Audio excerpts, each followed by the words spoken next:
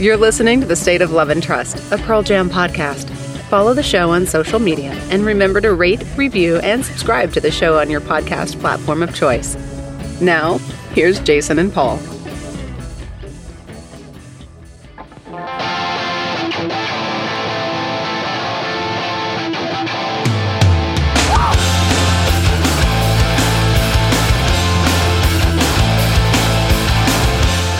Welcome, everyone, to another episode of The State of Love and Trust. It's a Pearl Jam podcast. I'm one of your two hosts, Jason Carapazzi, and alongside me, as always, is Paul Gillieri.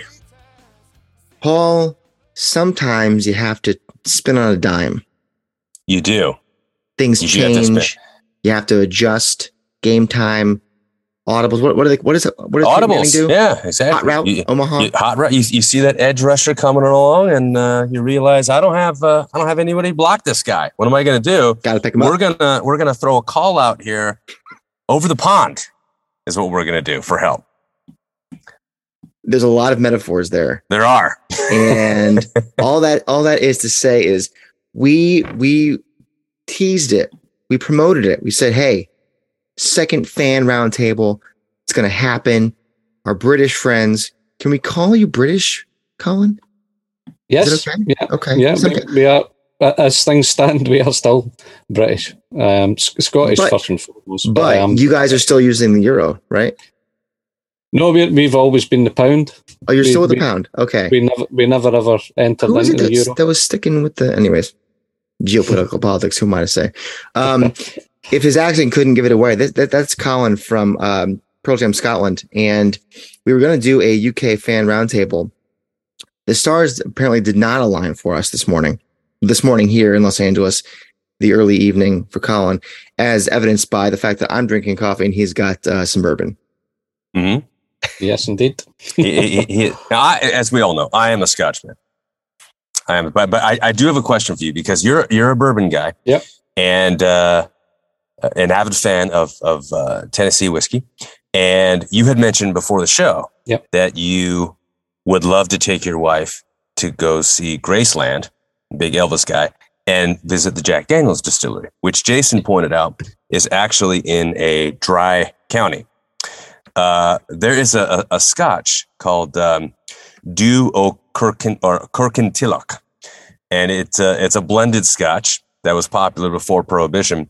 So at the time when importing began again in the 1940s, they chose this name as an inside joke to refer to the town in which you live, Kirkintilloch, which was dry at the time. Is it still dry now? Nope. it's very much drowning now. But yeah, it was a dry tune, as we would call it, for many years. And there's all the towns round about Kirkintilloch have they're smaller towns, but they've got lots of pubs, and that's because everybody had to go from Kirkintilloch to another town to drink. Fascinating. So yeah, bit of history there. I love Scottish history. My wife and I went there on a honeymoon. I'm not going to bore the listeners with all the details, but I cannot wait to go back. I have a great affinity for Scotland and its fine people.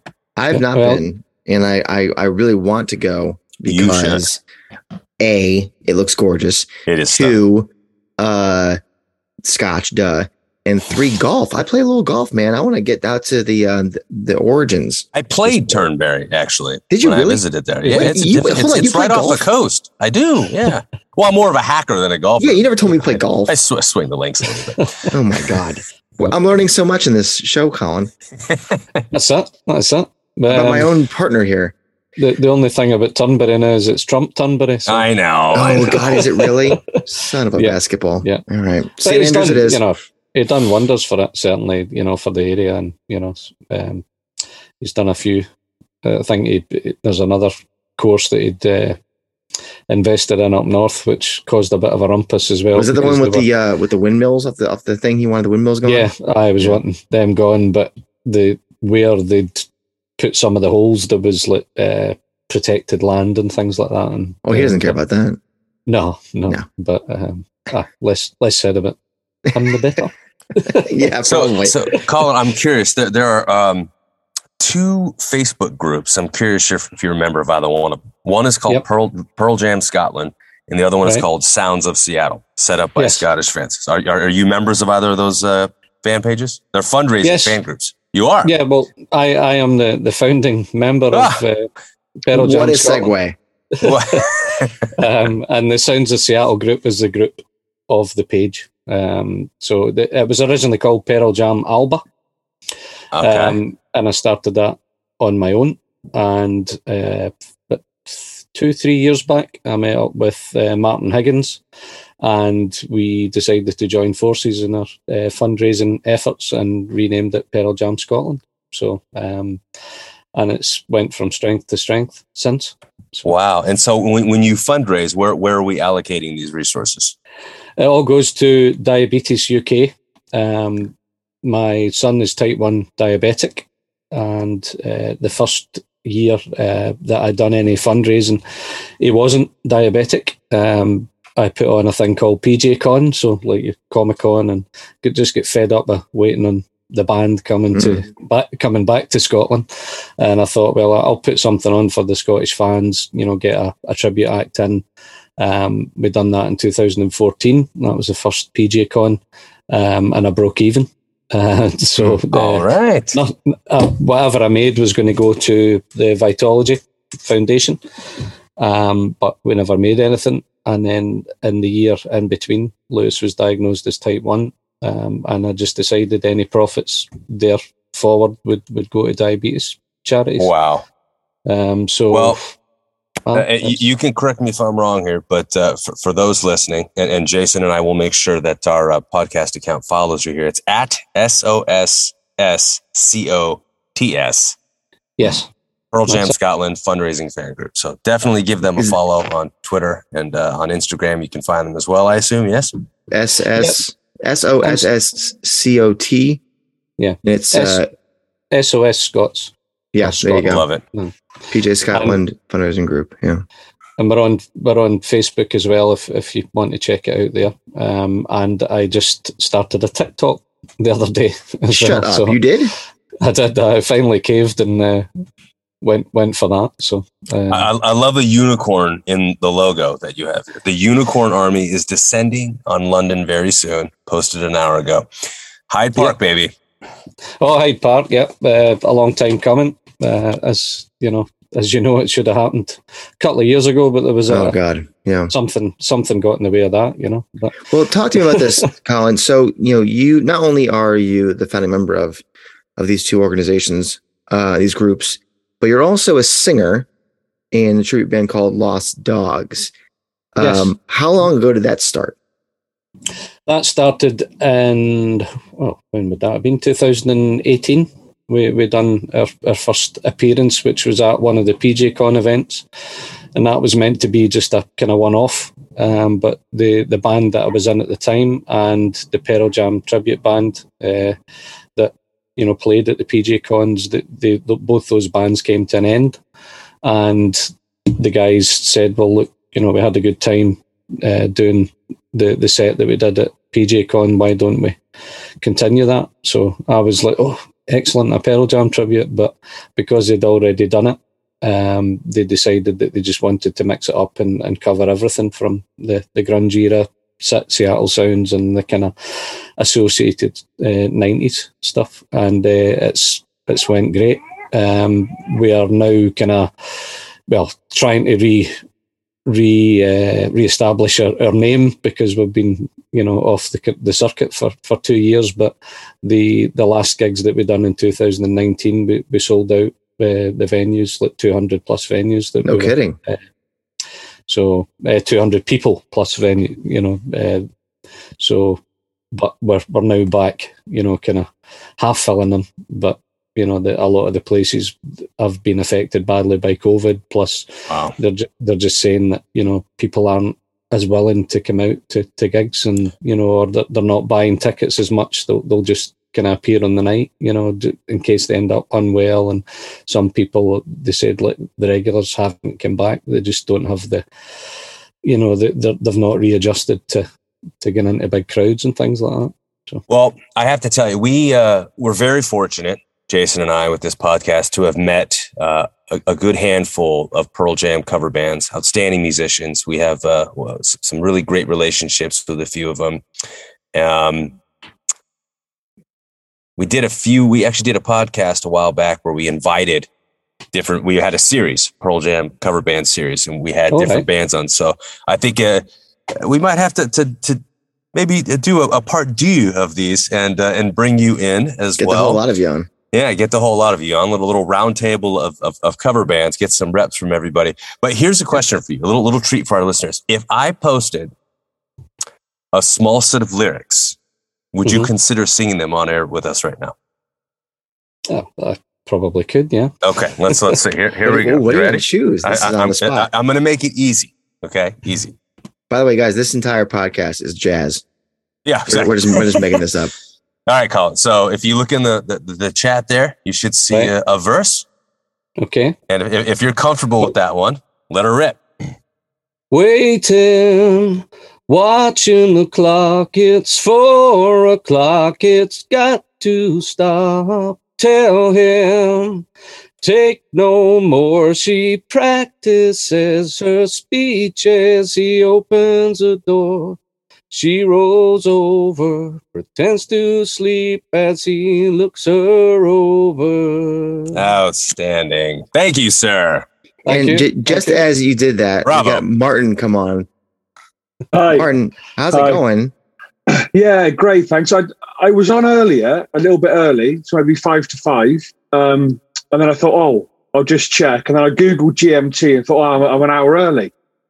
And then so I thought it was actually, but anyway. So yeah, apologies for being a bit late. So it's okay. Martin, you're from Bristol. Yes. And we, I guess that maybe that's my fault then, because maybe I just assumed that Scotland was on the same time as England. It is GMT. No, we are. Yeah, it is. Yeah. Okay, so then it's entirely my fault. Yeah, okay. No. It's entirely my fault. But I was on, and it was saying the host will let you in the meeting, and then nobody did, and I thought, it's my fault. I'm too early. But if I'd have just stuck it out for a minute or two, I'd have been all right. Literally, I was on at 57, 58. Yeah, there we go. Yeah, there we go. Well, it's funny that you're here because we thought we had to take a detour with Colin, and we figured we would postpone the fan forum for another week. But now that we have you on, you know what? We're going to pivot again, Jason. Hot route, Omaha. So let's do some quick introductions here. Okay, We have Colin Roger and our Scottish friend who's been regaling us with these beautiful sounds of Pearl Jam's Better Man. And now we also have Martin Paul from Bristol, who's just joined us as well. But both of you gentlemen are fans from the very early 90s of Pearl Jam, correct? Yeah, definitely. Yeah. Okay. So, Martin, since you're on with us here, how did you get introduced to Pearl Jam? In our notes here, I see that you had a brother that might have played an influence here. Yeah. So my older brother, Jamie, he's 3 years older. So 91, I'd have been 16. He'd have been 18, 19. We shared a room. And it was as simple as that. He had the 10 album. And just remember, there's a few things that I remember clearly, even though we are talking obviously 30 plus years ago now, but just the little things like when you're playing it when you go to sleep, and then for the Master Slave right at the end. Yeah. And that whole thing from an early age of, I know it's not a hidden track, but at the time it's like it's not on the track listing. So what's that music? And and stuff like that. So yeah, he played a massive part in 10, and then I was off and running from there. Can still remember vividly where I was when I first bought Versus on a cassette tape. Put the cassette in the car outside what we would call a convenience store, I guess is the best way for everyone to understand it. And again, just being taken aback by the guitar and the drums, obviously that little kind of, again, whatever you call it, the interlude before it goes into the start of the album, and just being blown away from it. Yeah. And then on from there, really. You had the fortunate situation of being forced by the old. Yeah. When you're in the same bedroom, you don't have a choice. You know, it's like in a locker room, right? You know, the captain gets to choose the music if they want to, or they get to kind of lead wherever they want out of the locker room. The older sibling gets to choose what's going on in that room, and so you just happen to be at the right place at the right time. I guess. Yeah, that's it. Yeah, so, definitely so. Yeah. So Martin, you've seen the band 4 times. Colin, you've seen the band 8 times. You are each about to see the band again in a week at Hyde Park. Yes. Yeah, both days for me. I don't know about you, Colin. Just the Saturday for me. My friend that was coming down with me didn't fancy the 2 nights, so no. So so this has been this has been I wouldn't say a lifelong pursuit, because obviously it isn't until you kind of get middling years in that you think and you notice what the set lists are like. So then it becomes a thing to try and watch back-to-back gigs, and I know the set lists are shorter now, kind of post-COVID, and it's a big topic of conversation. But before then, it was, well, they're going to play 30 songs every night, and if you go to 2 nights in a row, you'll see 50 individual songs out of the 60. They might play a couple both nights, and then I'd had a couple of close kind of calls. Manchester, because I've gone back through kind of what my set list and stuff were. So Manchester, they played. True nerd. Yeah. Just because of following you guys and listening to Live Footsteps and going, oh shit, I need to actually see what I've seen. You know, so they played 2 consecutive nights up in Manchester in 2012, and I only went to 1. They were scheduled to play 2 consecutive nights at the O2 in 2018, but Eddie's voice went on night 1. Yeah. And couldn't play night 2. And then obviously this is the next time they've been in Europe, you know, obviously postponed a few times with COVID and stuff. But so I'm just hoping that it's more of a Pearl Jam show than a festival show.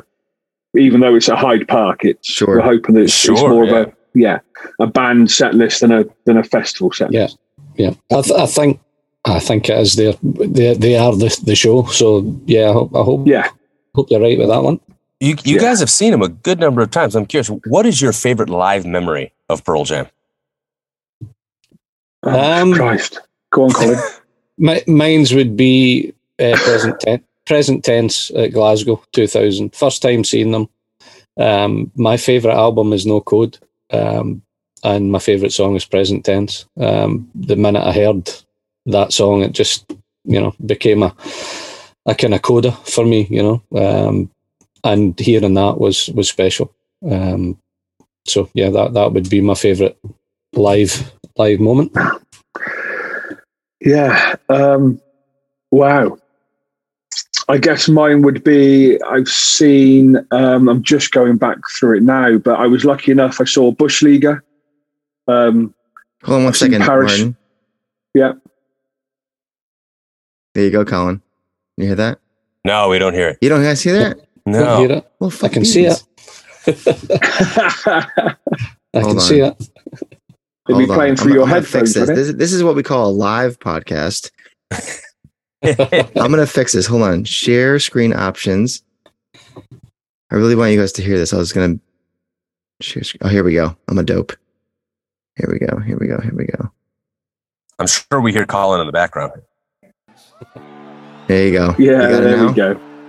Yep. That high pitched falsetto in the background. That's you, right, Colin? This was it, Colin. Yep. Glasgow. I'm sure you own this at home. Yep. First bootleg I bought. Oh my god. Nice. So, outstanding. Martin, tell me yours then. So I can pull it up here. Well, you know what? Slightly off kilter. My favourite live memory, as bizarre as this will be, is actually the recording of the Atlanta, Georgia one. So obviously when it went out over the radio. So live, I've seen Bush Leaguer. I managed to see Hitchhiker. Mm-hmm. Hitchhiker, obviously up in the Manchester show. So I've seen 1 or 2 of the more rarer songs, but the whole thing of it being there you go 1994 and so just bootleg CDs were just coming out, and so you guys are probably the same, but the whole thing of I guess the radio are broadcasting this now, so we can quit fucking around. No, they are still broadcasting it. Fuck it, we're going to fuck around anyway. And then he goes, and so what's that? That was my maths. 28 years ago, and you can reel it all off almost like what Eddie said, word for word. Yeah. And then he describes the band, Rock for Choice t-shirt, put on, X amount of pounds, Black Francis ain't got nothing on me. That whole thing of a friend of mine recording it, like stayed up, whatever it was, to record it, the time difference, and then getting the cassette for the first time here in rearview mirror. I've still got that. Yeah, see? Yeah. And I came home for the pub and stuck it on and then listened to it and fell asleep halfway because I was drunk. Yeah. But I napped, just like a micro nap, but I had to change the tape over like for the rest of it. Yeah. How annoying was that, having to change the tape? Oh, man. Yeah. Then, I don't think we put vinyl on now. You got to get up and flip the record. Well, that's it. Yeah, I'm back in the whole vinyl front. But then from there you get into trying to find the bootleg CDs. Yeah. So I got one. I can't remember what it was called. I have the Bristol one from the 90s. It's an audience recording. He was wearing the green army jacket in that show. Right. Okay. Yeah. We have a music store here. It's a used music store. It's called Amoeba Music here in LA. And I would go in there and I'd spend like $20 on these import bootleg CDs.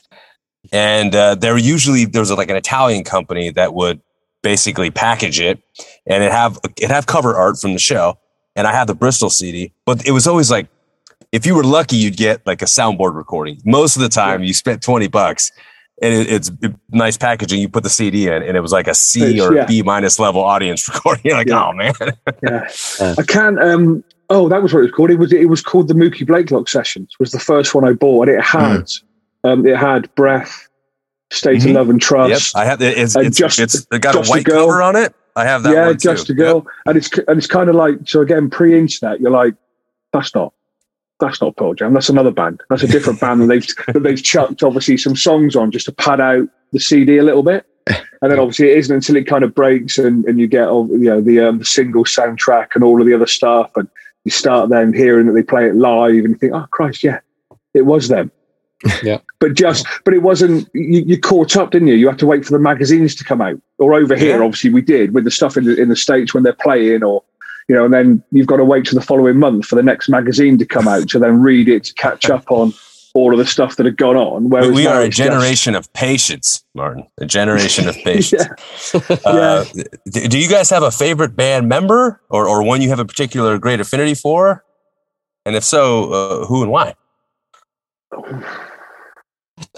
You can plead the fifth on this one if you like. No, I would say that they are the sum of the parts. Being a singer, Eddie, gravitate towards him, but overall, they're a band, they're a package. You can't imagine them without any one of them. No. So the two I would go for is obviously Eddie.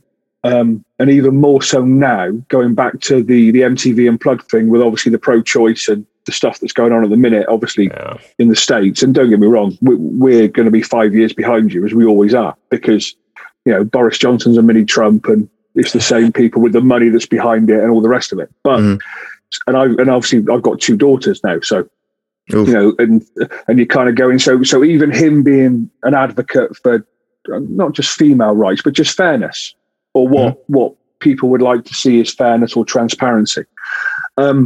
And the other one would be Jack Irons, for the basis that I think, and again, I've heard you guys and the different stuff a million times, because I listen to the podcast when I'm out walking the dog.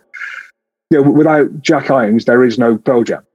Not Agreed. Now. So there was, and then obviously, the fracturedness, and obviously Dave A go in, and probably Eddie bringing his mate in, and someone that's a little bit calmer or a little bit more chilled out. And, so it might only have been a couple of years that he, was the drummer as such, but that probably kept them on the straight and narrow to then be still playing now. Otherwise, it would have been split up around, whatever. Whoever would have. You're absolutely right. We did a what if actually segment where we talked about what if Jack didn't play with the band. Yeah, for sure. Great point. Yeah, if they'd have had someone else instead of him, yeah. Sorry, I want to go backwards a little bit, Colin. We didn't get the origin story for you. You know, Martin's talking about being stuck in a room with his older brother, being forced to listen to it. How did you get into the band? Totally by accident. Big Madonna fan at the time. I'm a big rap and hip hop fan, still am. And all I would listen to was, rap and hip hop.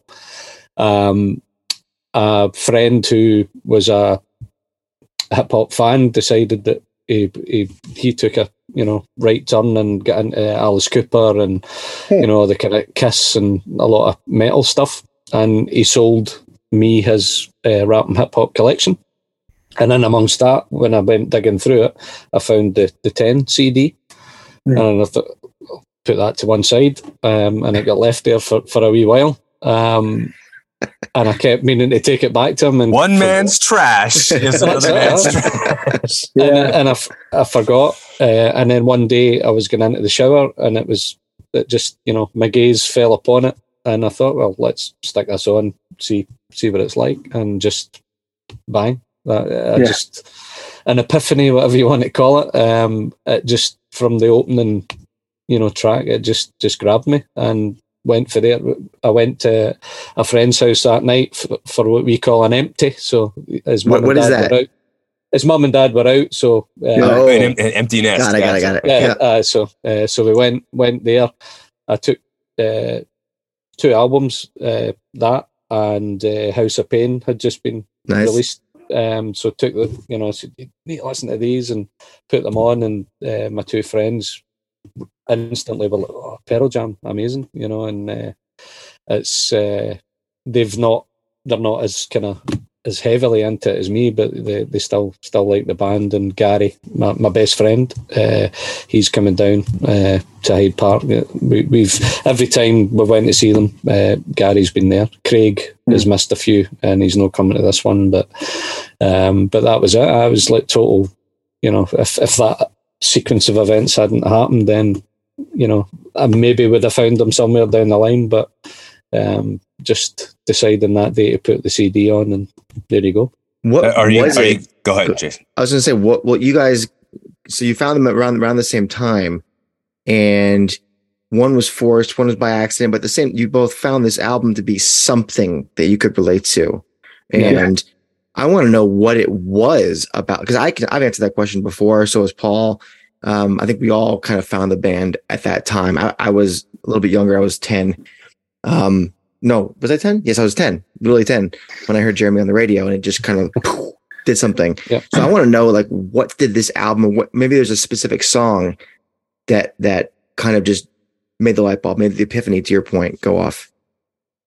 I think just the opening, just that opening, the Master Slave. Yeah. Wow. Really interesting. Master Slave. And because it kind of resonated with me, because a lot of hip hop is bass heavy, so you've got that that it was a kind of repeating bass line like a hip hop song, and then just bang with the guitar, straight into and it just grabbed me, like, just the sound itself. And then once Eddie kicked into gear, and that raw voice, aggression, anger, everything coming through, and it just it was literally it grabbed my ears, grabbed my attention. Martin? Yeah, I guess mine would probably Porch was the one that grabbed me in terms of a song wise, and then I think maybe not so much a kind of 10 when I'd have been sort of like 16, but then the year or two after. So at the time I was what they call a YTS footballer, so it's now a scholar. So I was almost not looking to rebel against the conform. So obviously in the 90s, when I was played like a lower level of professional football, everybody was R&B, everybody was into the middle of the road chart stuff. You all had your short back and sides. I had the long hair, hair, hard to believe now, obviously, but long hair down past the shoulders. You bring back up the programs from 1993 and my favorite bands, Pearl Jam, the Levelers, Red Hot Chili Peppers. And I was an outlier, because I didn't, shepherd, not a sheep, as it were. And it was more of the fact that it was a place of belonging. You know, you could be who you wanted to be because they were quite unashamedly kind of vocal about their views. Yeah. And it didn't matter whether you agreed with them or you didn't agree with them. It was the fact they had them, and they encouraged, for me, it was the case that it almost encouraged that you to think for yourself, and you didn't, you know, have to follow the crowd. Yeah. And it was more of that, I'd have guessed, from my point of view.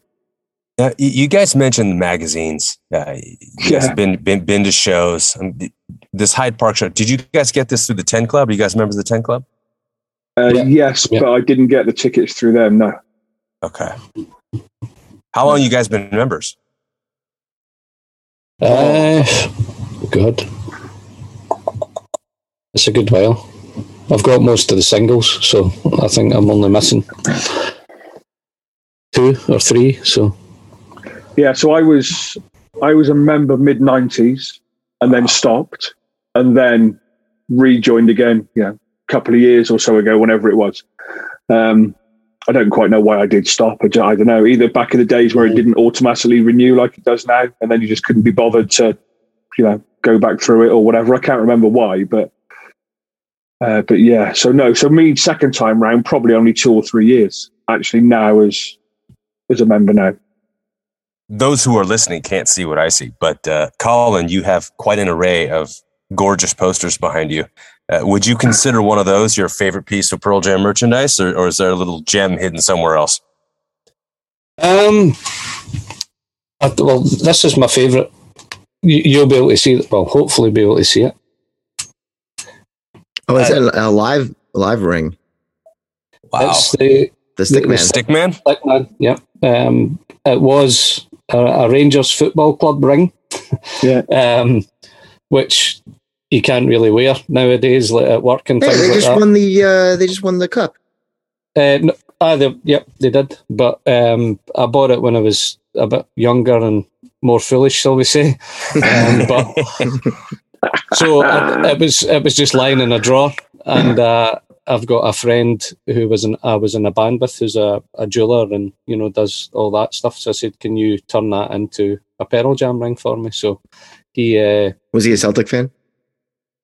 I don't know, actually. with great pleasure, I will destroy the So I got it made into that. So it's got the thistles on the side of it, which were there anyway, and I got the Rangers crest replaced with the the Stickman. So that's a very unique heirloom you got there. One of a kind for somebody one day. How about yourself, Martin? No, nothing that good. Just the early, the early T-shirts. So the first show I went to, I think, was 2007. Bizarrely, even though I was into them since '91, but just couldn't get tickets. But again, back in the day, and different ringing up or having to go into a vendor or somewhere to buy them, and just not being able to get them. So it would have been so that the first show is memorable because my wife couldn't come with me because she was pregnant with our first child. Okay.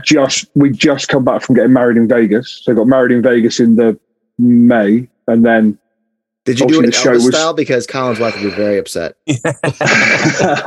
No, we didn't actually. We were Chapel of the Little Chapel of Flowers, one or the other, but stayed in the Bellagio, and then it's still there. We went back 3-4 years ago, still there at the bottom end of the strip. But she was heavily pregnant, so would have been kind of 8 months, 7.5, 8 months pregnant, maybe. So I went with a mate of mine. So it's that whole. So I've got the poster for that, but it's not up in here. That's kind of kept away in one of the holders, like up in the loft. T-shirt from that show. It's that type. I didn't have time to dig it out before because obviously I got my timings wrong for this. But yeah, honestly. So I don't have anything. Yeah, I don't have anything anywhere near as impressive as Colin. That's for sure. Colin, did you happen to grab like a shirt from your first show?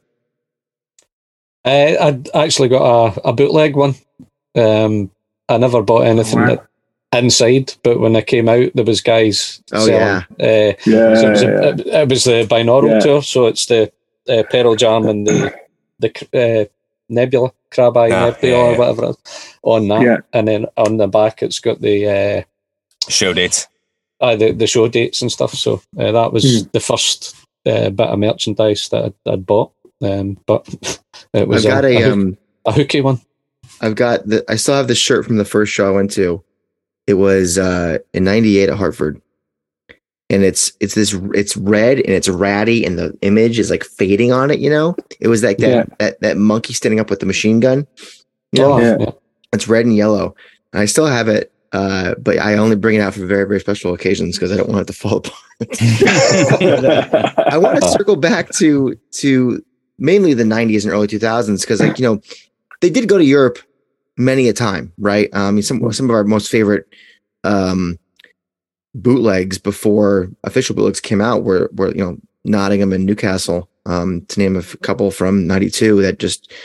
That Newcastle show is one of my favorites. I mean, I think our live cut of the week for Black was that show, and so you're talking about how it was difficult to go. Like, it's not like maybe Singapore or parts of Asia where they don't come all that often, so you didn't have the chance. So hence the big gap between liking the band and then seeing them live. Without being able to see them, but them coming somewhat frequently. How did that frustrate you? How did that make you feel that you just couldn't manage to time it out? All those times they came between when you first listened to them and when you're able to finally see them. Yeah, I wasn't so frustrated at the time because I just think it was, you tried to get the tickets, you couldn't get tickets, and it was what it was. And then obviously, like I said, until you get into the internet age, you don't really know what it is you're missing. But I regret it massively now, like hugely now, because not that you won't get those days back. That's obvious.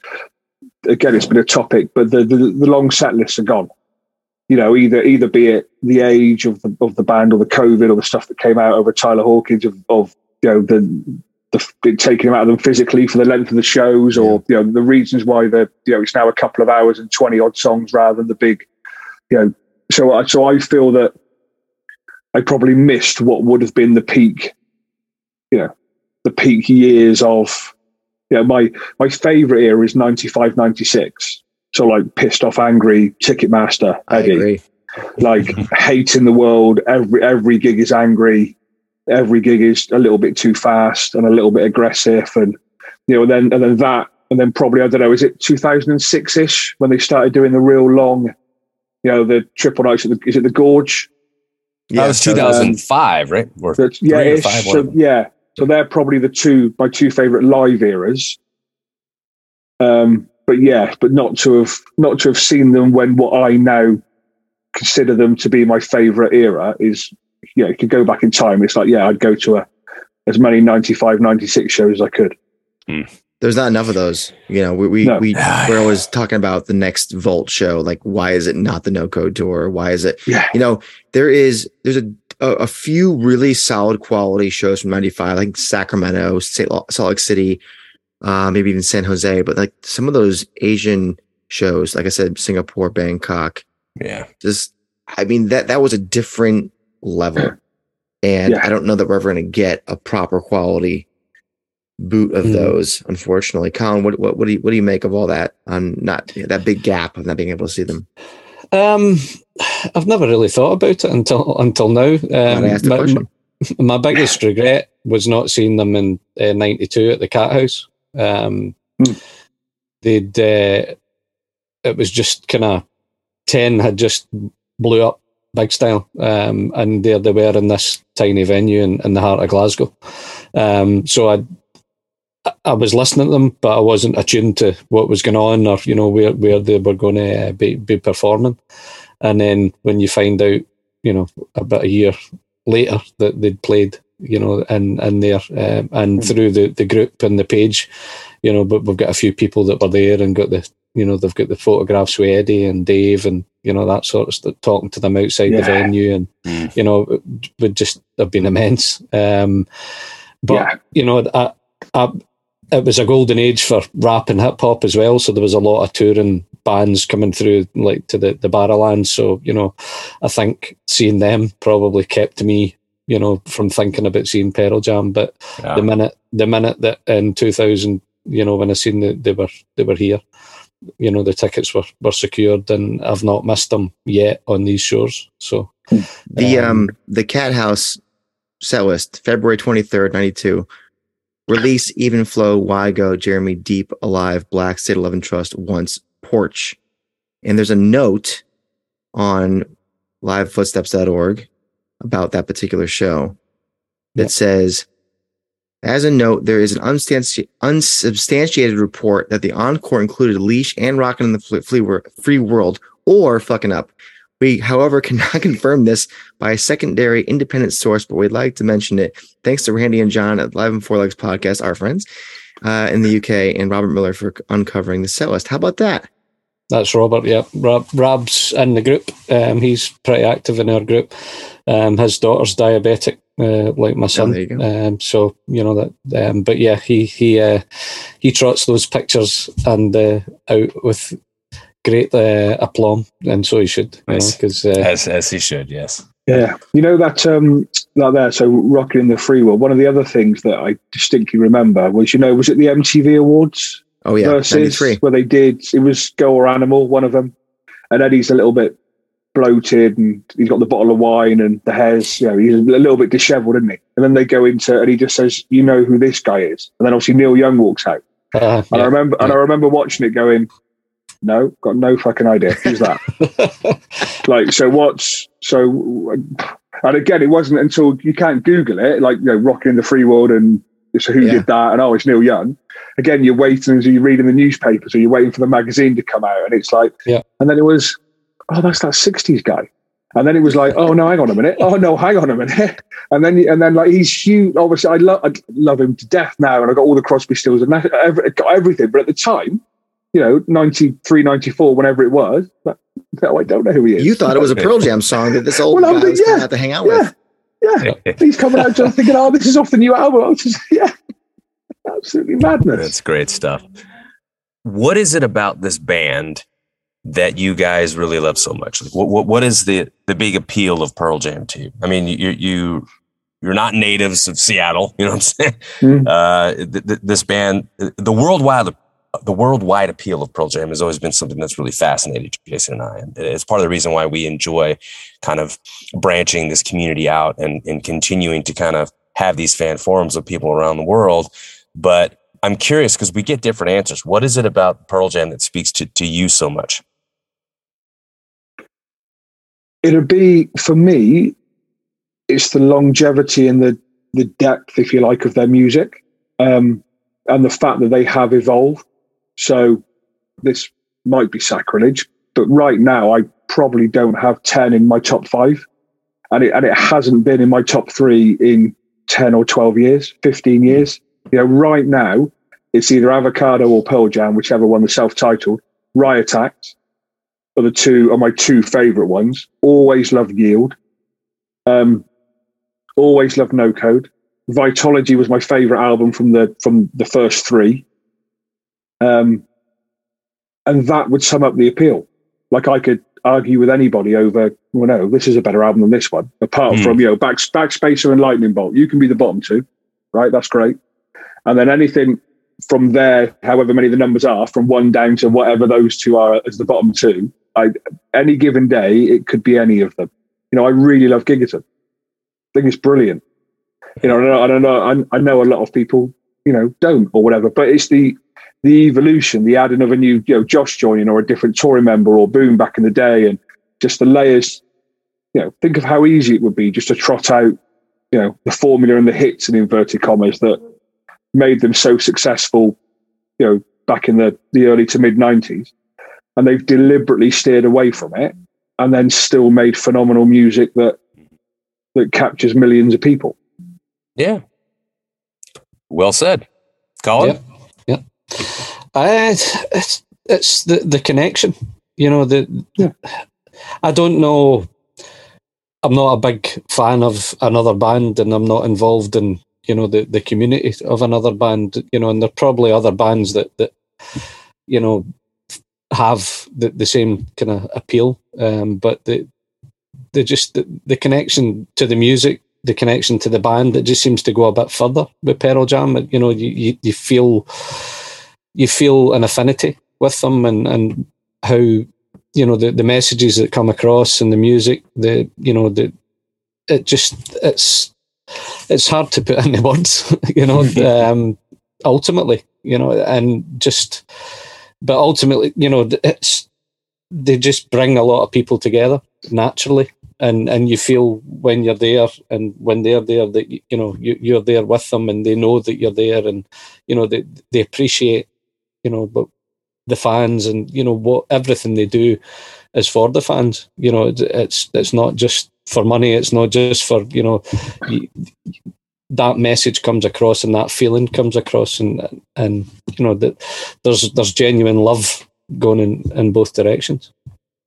But Colin, you get the impression, don't you, that, you know, obviously we're going to Hyde Park.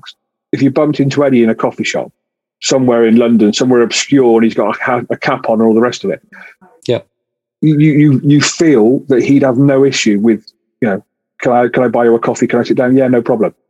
I mean, obviously in reality that might not be the case, and there might be other, but you get that impression that he'd have no issue with sitting down, buying him a coffee, and just chatting normally. Oh, how's your kids? Or I've just seen such and such on, you know, social media, or you mix it. Do you know what I mean? They're these worldwide megastars that are worth fortunes. Yeah. But you get the feeling that they'd shake your hand and chat to you about everyday normal stuff, and treat you like they would treat, you know, their best friend or a member of the family. You know, there's no. That's the feeling I get from afar.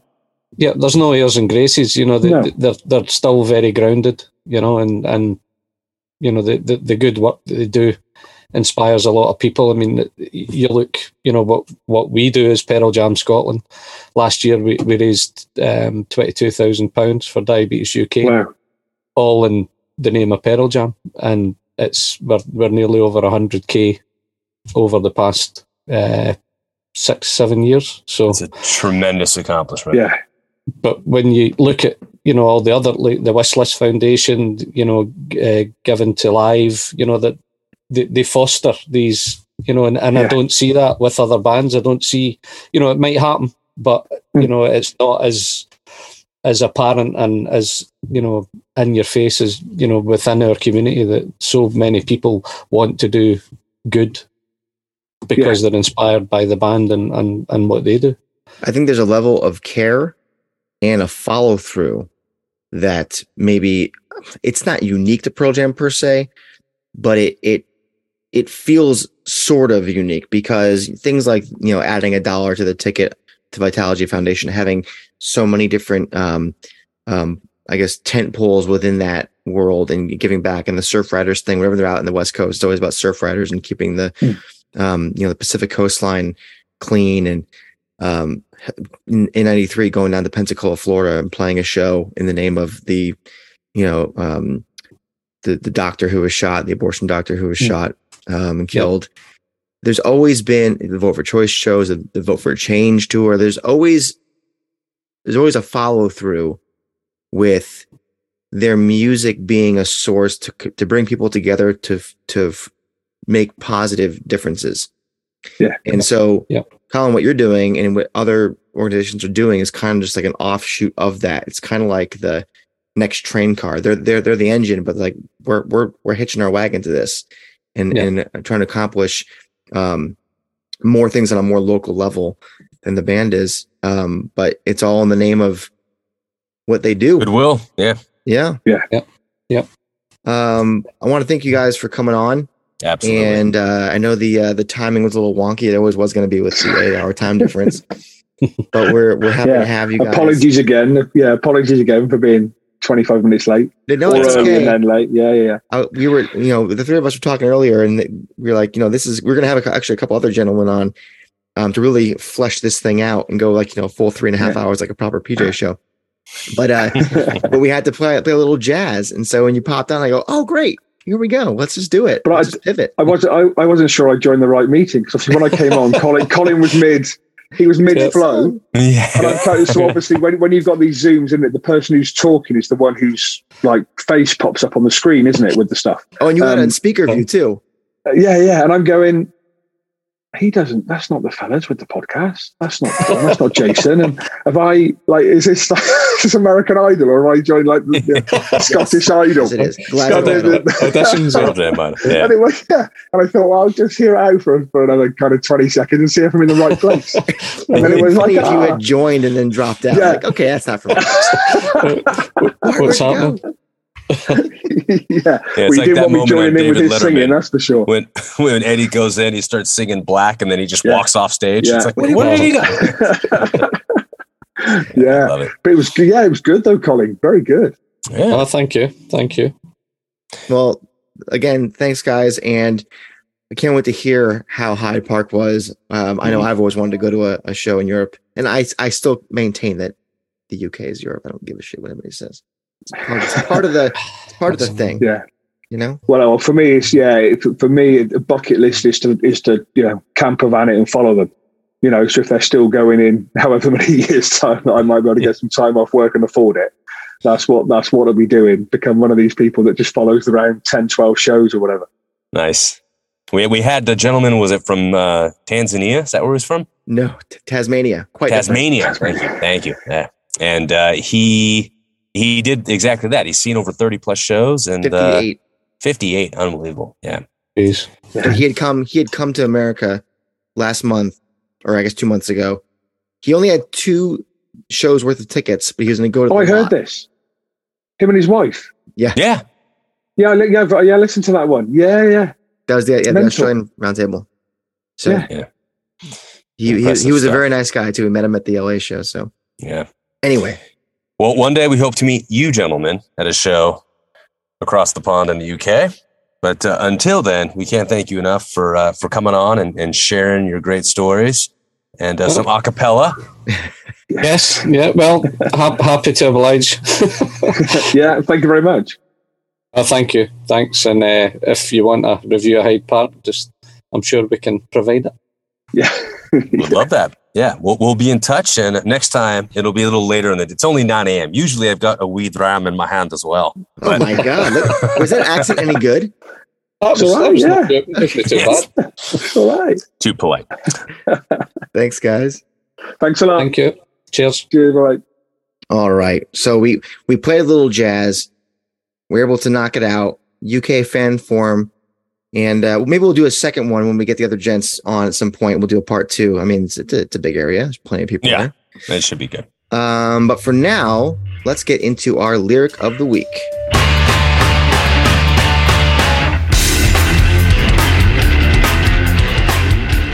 Lyric of the week this week comes from Avocado, and it's Army Reserve.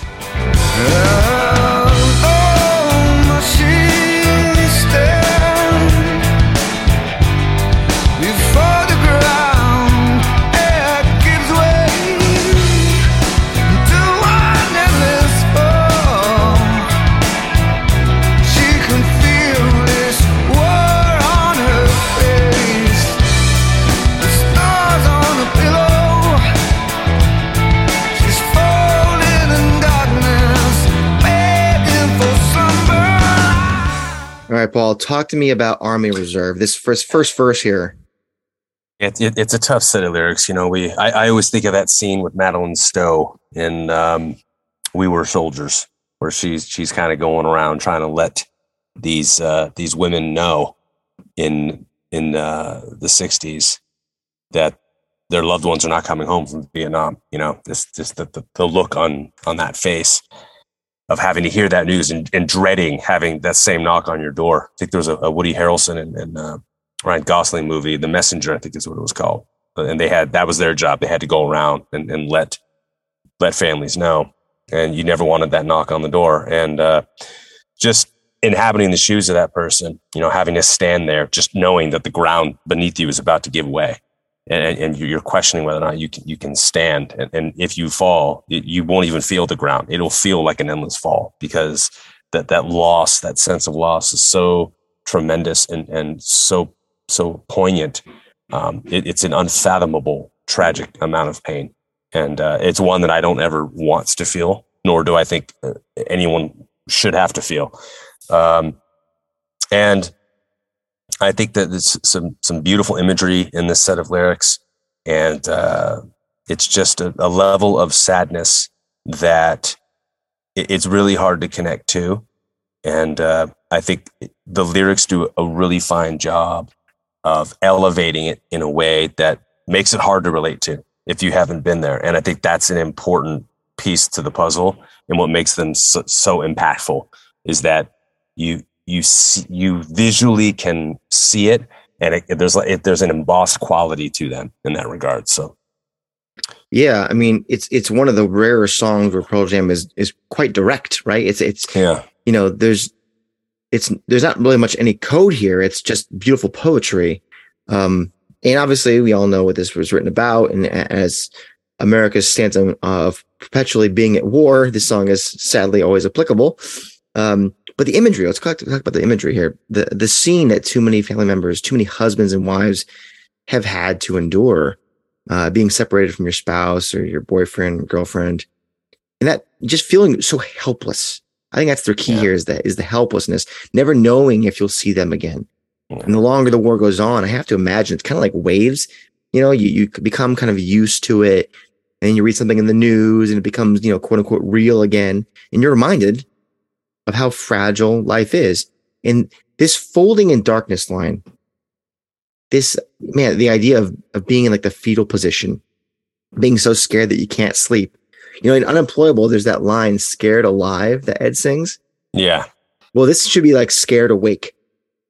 You know, all you want to do is sleep so that you can kind of forget about reality for a minute, assuming you don't have a nightmare, and you can't. But back to the top of the verse real quick, you know, how long must she stand? Like, how long must she be strong before everything in the world crumbles? Painting this picture with the concept of a never-ending fall. I mean, Jesus, I hope I never, as you said, have to endure a feeling even remotely close to this. This sudden death of a spouse from anything, you know, obviously war included, is just, that's another level.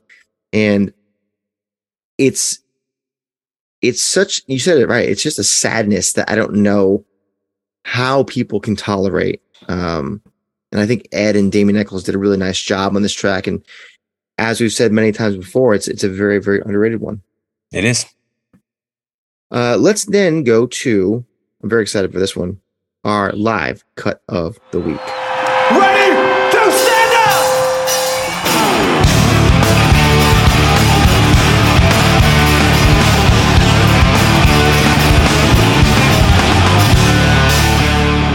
Live cut of Army Reserve. Obviously, we got to go back to the 06 tour. Mm-hmm. Where specifically, Paul? San Francisco, my hometown. I was at this show July 16th, 2006, Bill Graham Civic Auditorium. Song's called Army Reserve.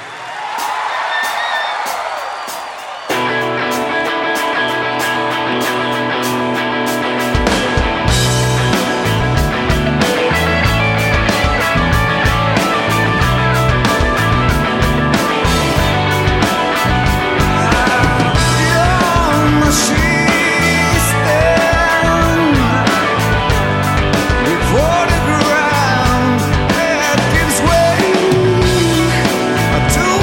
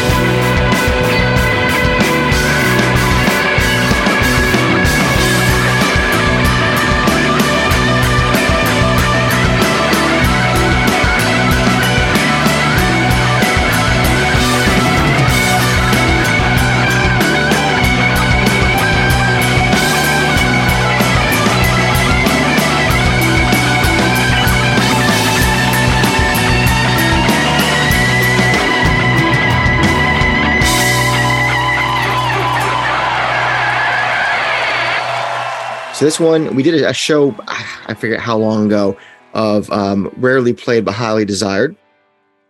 And we did it in eras, I guess you could say. I honestly don't remember which era we did, but I don't think it was this era.